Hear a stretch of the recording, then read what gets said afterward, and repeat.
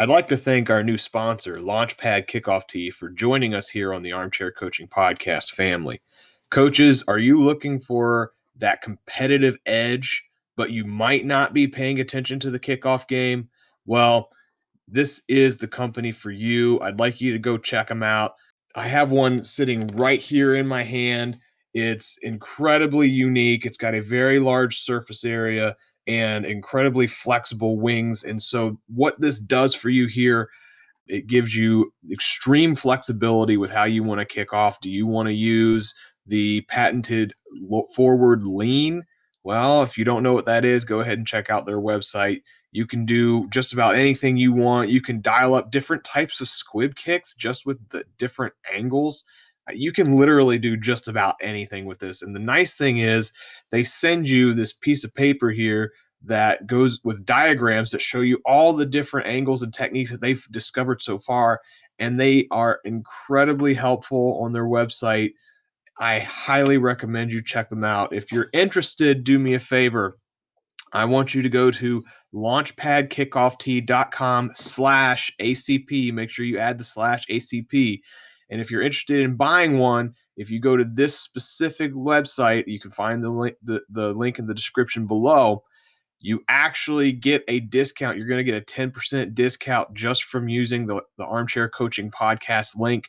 If you want to buy one, if you want to buy two, that's a savings of 25%. And if you buy three, you're actually going to get one for free. All right. So those are some huge deals that you're going to get there. So do us a huge favor. Check out our sponsor at Launchpad Kickoff Tee. Make sure that you go to the specific site, launchpadkickoff.com/ACP. Launchpadkickoff.com/ACP. On the kickoff, it's not like all the other kickoff tees that you have. It's incredibly unique. Welcome back to the Armchair Coaching Podcast. My name is Coach Shepard. I am your host, and today we have another special guest. We have Coach PJ Gibbs on the podcast tonight. Coach Gibbs is the defensive coordinator, outside linebacker coach, and recruiting coordinator for Palmetto Ridge High School in Naples, Florida. Coach, welcome into the podcast. I appreciate you coming in. Coach, excited, man. It's going to be good. I appreciate you having me on. Awesome. First, before we jump into the regular questions, I know that you have a couple of books that you have written and you have some stuff on CoachTube. Could you take a moment to kind of, self-promote yourself a little bit? Sure. So over the quarantine, I wrote two books. The Right Defense for Your Program was the first book that I wrote. Basically it's just through my experiences of 21 years of coaching and learning and things that I've learned from people all around me, defensive coaches, head coaches, people that I've worked for. It's got some good schematical stuff in it, good practice planning. It's geared more towards like a younger coach, like an older youth coach or a coach just starting out, but there are some things in there for an older coach. And then the second book, the volume 2, actually is more advanced schematically and kind of like our nickel pressures and how we defend empty and then some three-man stuff. And then collaborated with a bunch of coaches all over the country, which I really enjoyed doing the fourth chapter, which was myself, Adam Harvey, and Eric Kaspowitz, talking about how we as defense coordinators game plan for the week and how we develop our call sheets and things like that and practice plans. And then the fifth chapter was a bunch of us, Jason Mons, myself, John Weaver, John Torrey, my brother-in-law, Justin Kramer, who's at SEMO, on how to build a culture from different perspectives, from the high school through the college games. So that was pretty cool. Got a lot of questions about that. A lot of people, contacted me because, we were all sitting around kind of staring at each other for some months now. And, it was pretty neat, and had the opportunity to have Coach Don Brown from Michigan do the forward for me. I've known Coach Brown for over 15 years, and Coach Aaron Ingram from USA Football, who's a dear friend of mine. And the second book, I had my high school linebacker coach, Don Reed, do the forward, as well as Steve Speck out at St. Xavier in Ohio. I've known Coach Speck for some years now through USA Football. And the CoachTube stuff is multiple courses, actually kind of coincide with the book, but it's a lot of the clinics that I gave over the quarantine, but it's got some, more stuff in there. It's the right defense for your program. And there's the 3 high safety stuff. There's defending the triple option. There's a multiple pressure one. So there's a bunch on there. And I always do bundles and stuff to take, percentages off like that, but that's kind of like what I've been doing over, before our season started down here in Florida. That's great stuff, Coach. This next question that I have for you, this is one that I ask every coach that comes onto this podcast. It's because I have this fascination hearing every coach's story, because we all seem to have our own unique path to where we are today. So can you take a moment to kind of tell us about your football and your coaching journey? Basically, how did you end up where you are now? Yeah, well, I can't believe it's been 21 years since I started. I played at a small high school on the shore in New Jersey. Nothing like the TV show that people might associate it with, but small town Americana. Manasquan, New Jersey is like a Norman Rockwell painting. They still do the Thanksgiving game. There's a parade and a bonfire. So any 1950s nostalgia you could think of, that's kind of like the town that I grew up in. Played for a great head coach, Vic Caboo. Won 17 state championships as a coordinator and a head coach, and was my mentor growing up. And really the reason I got into coaching was because of him and my coaches at Manasquan High School, and went and played at a small FCS school, St. Peter's College in Jersey City, and played 4 years there and got my degree, and decided I wanted to come back and coach. And I reached out to Coach Caboo and said, hey, do you mind if I'm going to student teach for Coach Price, who was my linebacker coach at the time. And I actually ended up working under Coach Price as the DC at Manasquan a few years down the road. And he said, absolutely. So I started coaching in 2001 and varsity linebackers, and kind of parlayed that into 5 years of being a position coach. And I was fortunate enough to become a coordinator at Mattawan High School, which is a little bit north of us, for another Hall of Fame head coach, Joe Martucci in New Jersey. And I was 26 at the time. I got my first coordinator job at 26. So, it was an honor for me to really work for those two guys. And I was there for 3 years, and we coached some really good kids, and we had had a really good defense. I think we're 2008, we're the number 9 defense in the shore, and we'd started all sophomores the year before, and we were jumped from 32nd to 9 in a year.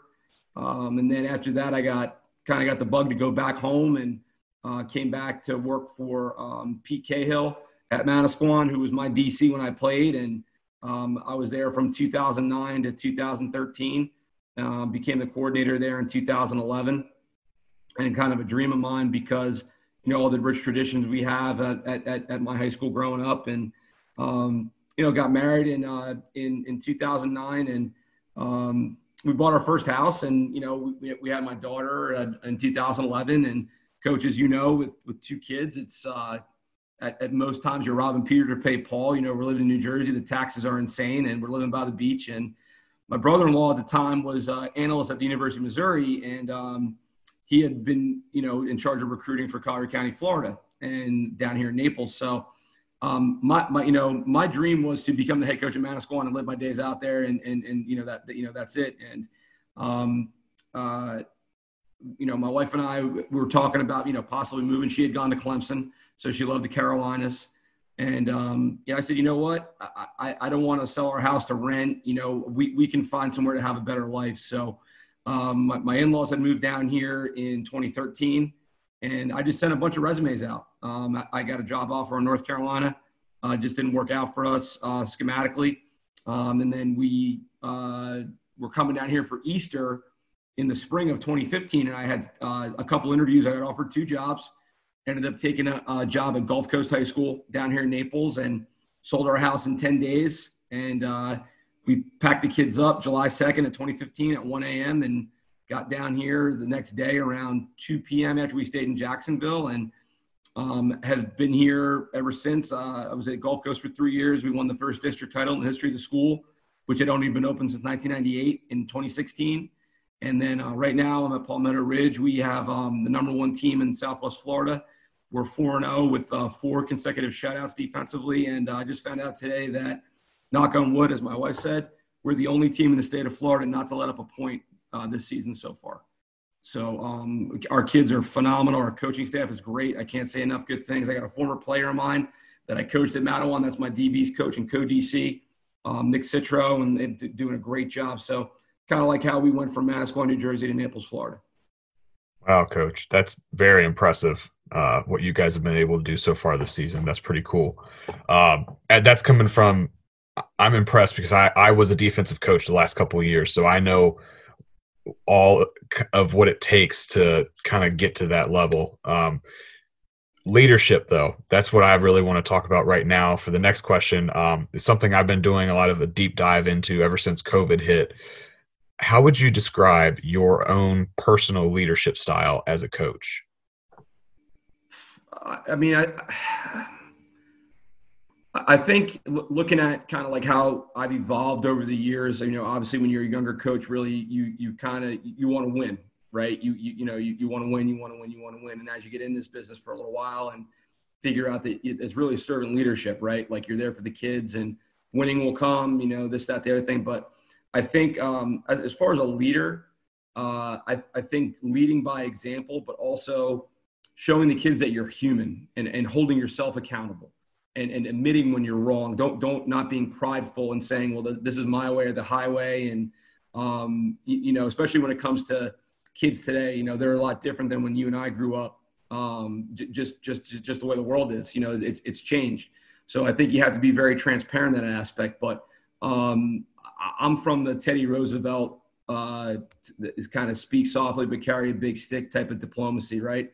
So I'm not going to scream and yell all the time, but I have high expectations for our kids, and the kids know that. And they know when they make a mistake that if it's something that had been explained to them in a meeting, then they're going to get jumped a little bit. If it's something like, example for today, we didn't get a chance to go in and meet before practice because we get, lightning down here or whatever. So we went right out on the field and did a walkthrough for about a half an hour. And, some of our assistant coaches were kind of getting on our kids. And I said, hey guys, we didn't meet on this. We walked through it.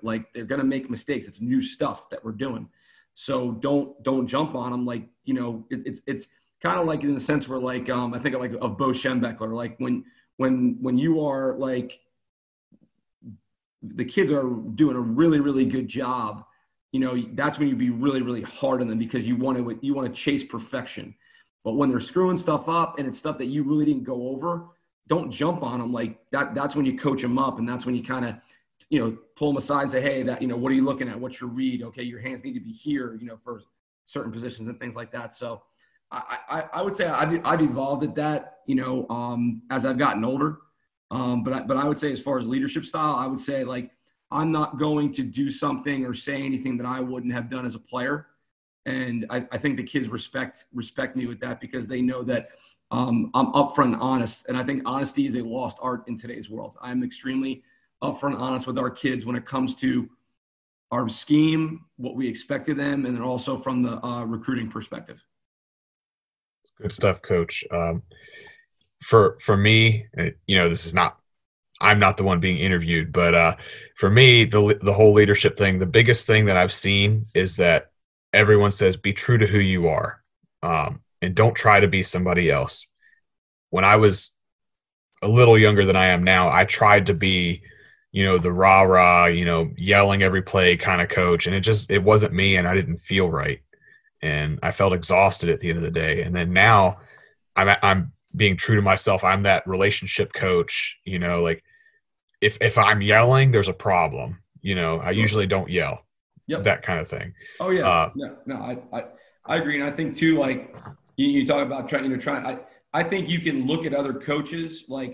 I'm obviously as a defensive guy, I'm a big fan of, Coach Brown and I have a great relationship. So I love his leadership style. The players love him, and that's kind of how I want to emulate myself to be like him. And then, you look at a guy like, Coach Saban and Coach Belichick and, how they're so cerebral and, they really don't have to scream and yell. I mean, you rarely see, obviously blown coverage, things like that. You see, because the camera's always on Saban, right? When you watch Alabama play, if that guy sneezes, the camera's on him. But I think when you get to that point in the culture that it's taken us 3 years to build this culture here, there's an aura about, we have this, our hashtag is the black shirt defense. And what does it mean to be a black shirt? And I kind of, emulated, kind of like Nebraska, the black shirt defense. But we have the kids know, like, if you're going to play defense at Palmetto, you got to have a mindset. Like there's no room to be jogging to the football, loafing. We call it being a traitor. Like you're not going to be a traitor, or you're going to go play. I mean, I've literally in spring practice, I've literally taken kids out of drills and taken their black shirt and given them a white shirt and sent them to the offense. Because to me, that sets the precedent for, it doesn't matter who you are. If you're not willing to do what everybody else is willing to do, you're just not going to be a part of it. It's not that you're a bad person. Just this isn't for you. You can go play offense. I like that though. That's pretty cool for you guys. Now, speaking of defense, you've obviously written some books on the topic and you've done some different, presentations. What defense do you run and why do you run that system? Well, I grew up in the 4-3. My head coach was very good friends with Coach George Welsh at Virginia, who was Al Golden was DC there. Mark D'Onofrio, actually his first college coaching job was coaching me as a senior in college at a small FCS school. And, my coach was at Miami recently, and then he was at Houston with Major Applewhite before they got let go. But, I'm a 4-3 guy by trade, but as offenses have evolved, I think if you don't evolve with the offense, you're going to be stagnant. And I think that's going to end up hurting your kids. So I would say I'm going to play the defense that best fits our personnel. So like we have evolved this year to a bare front, also into a 3 high safety look package, because that's what our personnel dictates. So in other words, I want to put our kids, and our coaching staff wants to put our kids in the best position to be successful. And I think at the end of the day, as a coach, that's what you want to do, because we keep it simple. Like people look at our tape and be like, oh, you guys are doing all this stuff. And like, no, not really. Like we want you to think that, we want you to think that we're being as multiple as we are, but we're really not. Because we just want our kids and coach, as coaching defense, you want your kids just to go, man. You don't want them thinking. If they're thinking, they're playing slow. And then by that time, somebody's right, right by them. So I would say philosophically a 4-3 guy, but now what I do is every offseason we look at, okay, who we have coming back, what should we do, and what colleges do we need to go visit to make ourselves better as coaches.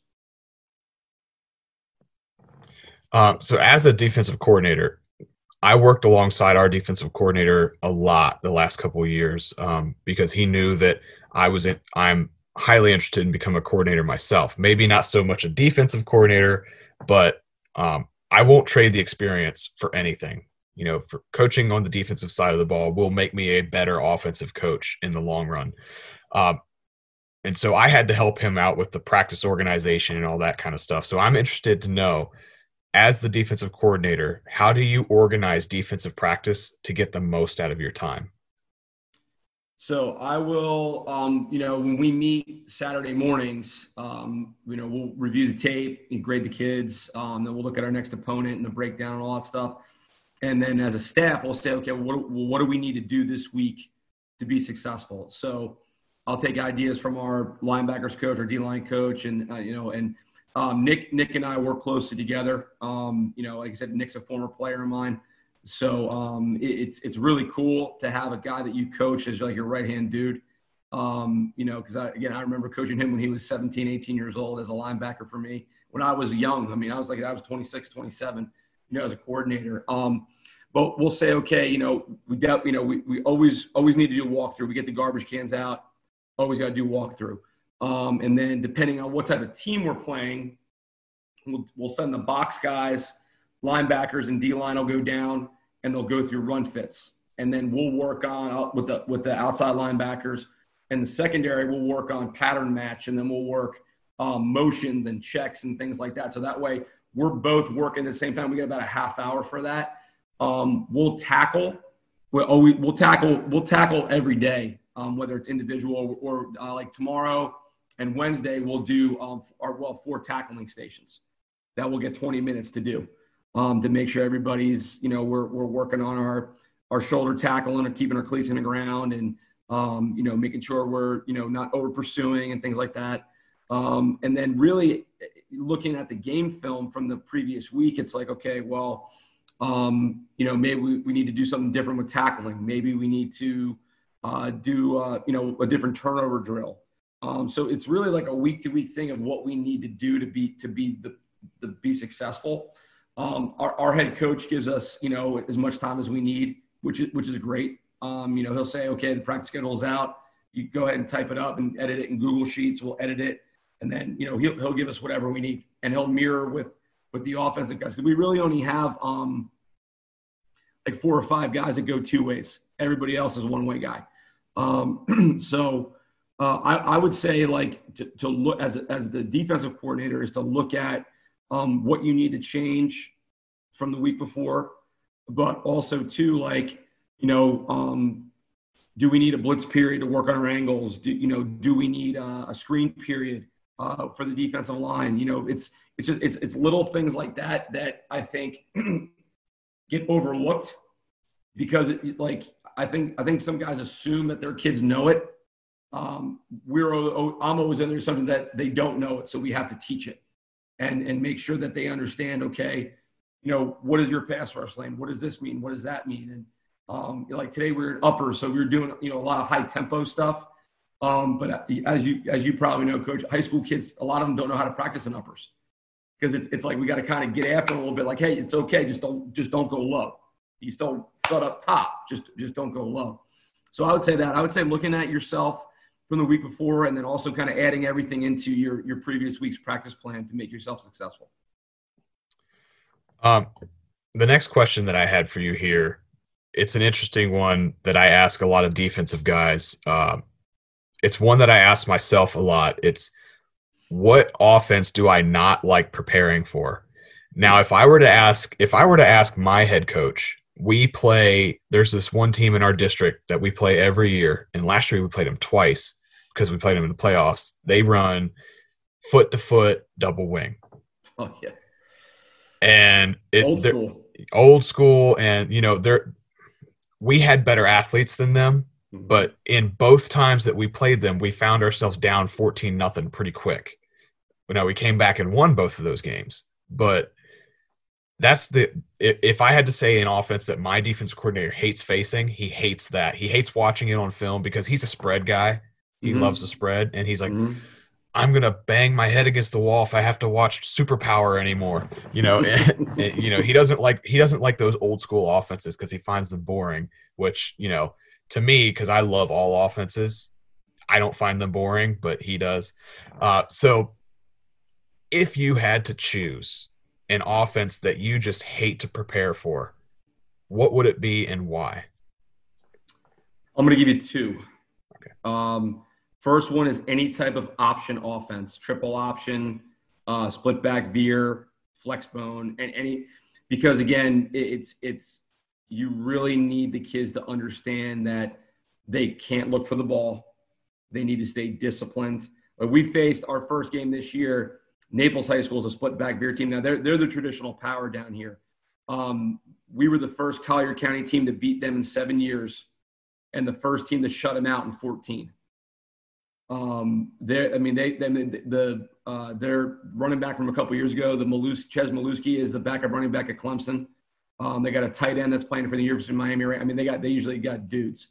So the split back veer flex bone, definitely number 1 for me because it's option football, and you're relying on 16 and 17-year-old kids to do their job for 48 minutes, and you're just holding your breath every time the quarterback pulls the ball. You're like, somebody, you're just and then I would say second would be spread with a athletic quarterback run game because it's just the numbers in the box, especially when they have guys outside that are playmakers, and then you got to worry about them. But also too, now they got the back with the quarterback outnumbered in the box.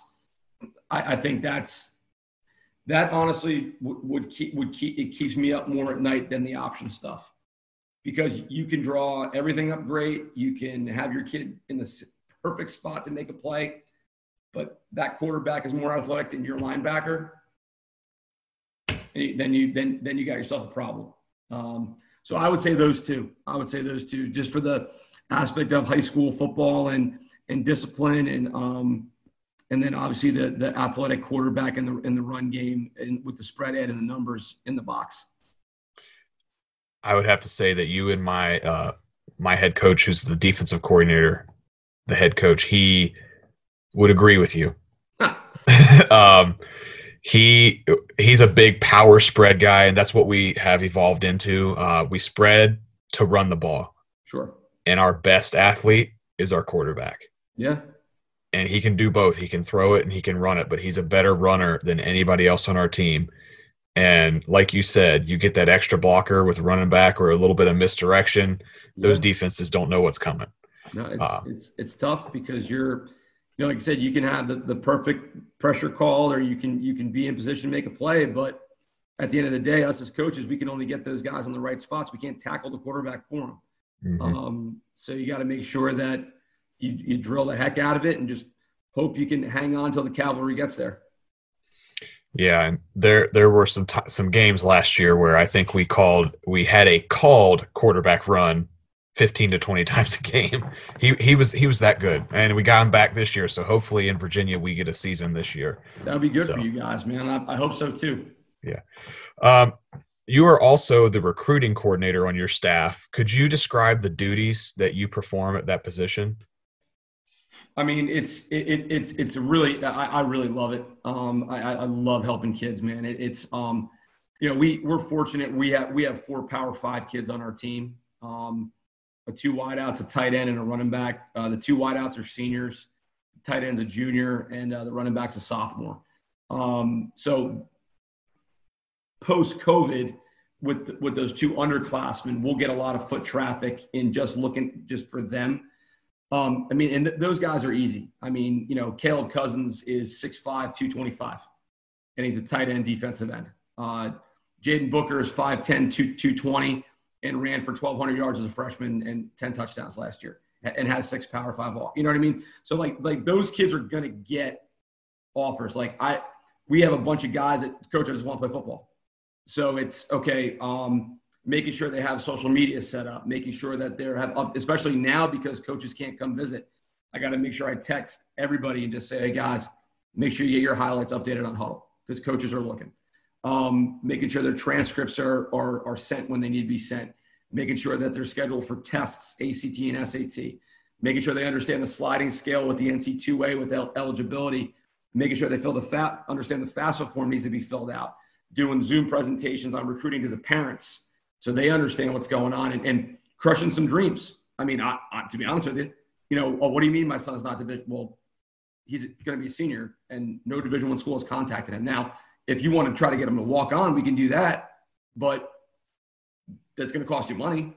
They'll take you as a walk on. They don't got to pay for you, but just kind of getting the kids to realize that NAIA is okay. Division II is okay. Go get your education paid for because at some point football is going to stop.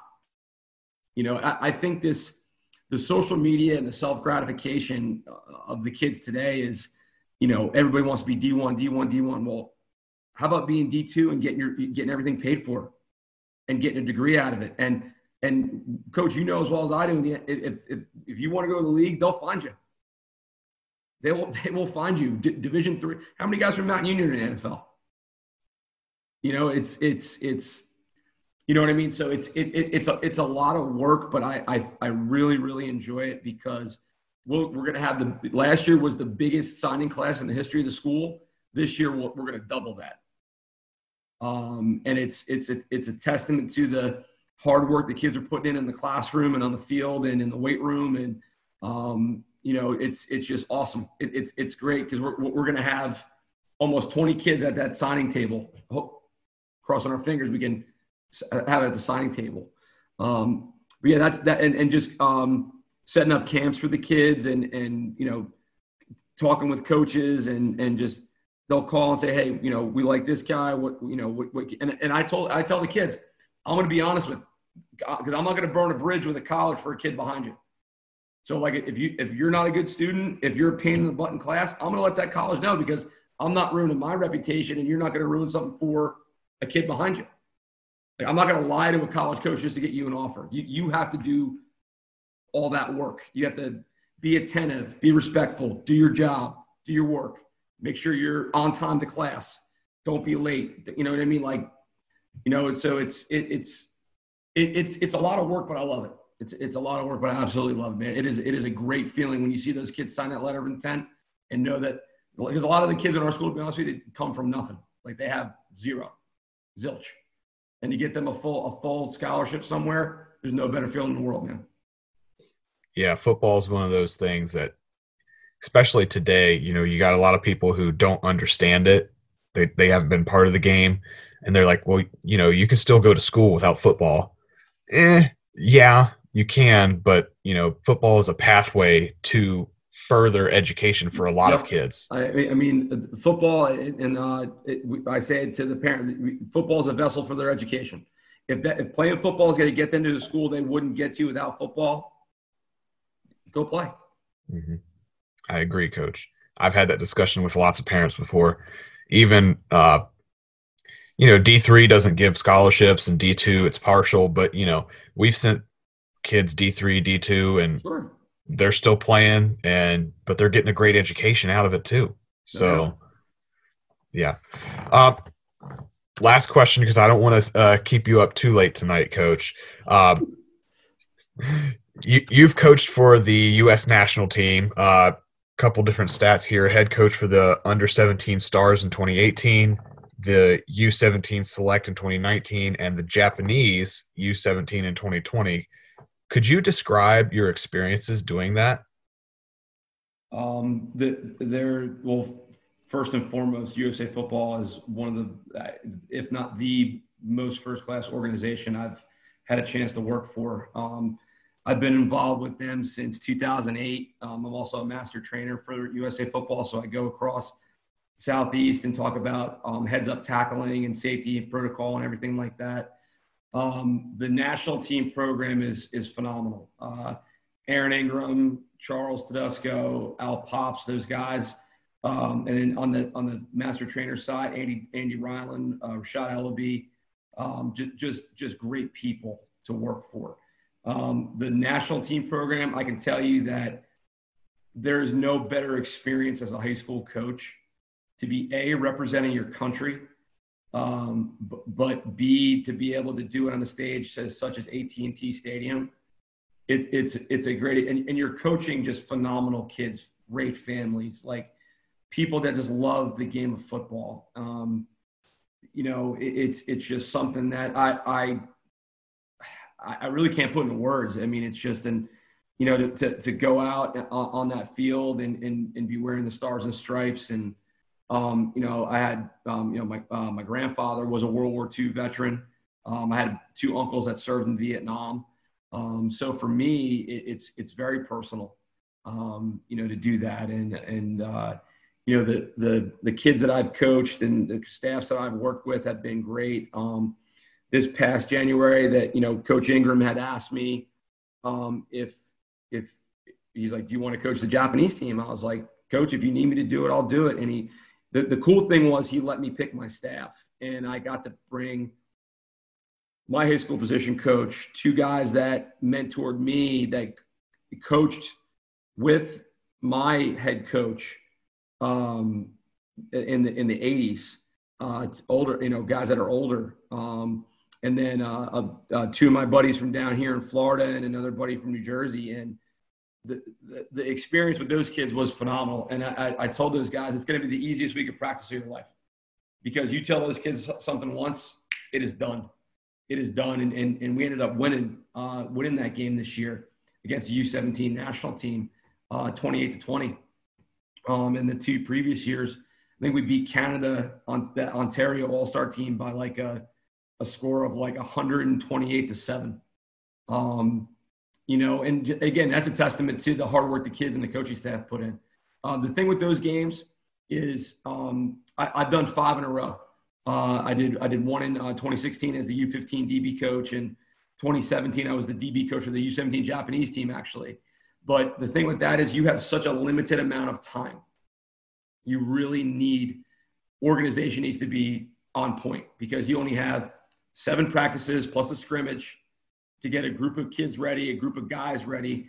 That's one thing our staffs did a phenomenal job of, is that like we had both our playbooks were games in January. By mid-December, everything was done. Everybody talked. This is what we're going to do. I sent out the practice plans. This is how we're going to set it up. So we landed in Dallas and we met. We hit the ground running. But those experiences are something. I mean, it's great too because like, you know, my wife will send me a picture of my kids watching the TV, you know, and they have their stuff on and, you know, USA stuff. And as a husband and a father, you can't, I mean, it's just a great feeling to have your family, you know, support you like that. Well, Coach, this has been an awesome podcast. I really appreciate you coming on tonight. No, this has been great, Coach. This has been great, man. I love, and anytime talking football, man, I love this. Is good stuff. Awesome. Yeah, I'd love to have you on another time. Maybe you mentioned culture before. Maybe we can have an episode that's mainly on culture because I love talking culture too because that's another thing I've been deep diving into. But yeah, I'd love to have you on again sometime. Sure, man. Absolutely. Awesome. This has been Coach Sheffer, and we are signing out. All Armchair Coaching Podcast episodes have been edited by Coach James Heath. Follow Coach James Heath on Twitter at @JRockfordHeath. And if you are interested in starting your own podcast, contact Coach Heath, and he will help you get set up with everything that you need for podcasting. Thank you, Coach Heath. I couldn't do it without you, brother.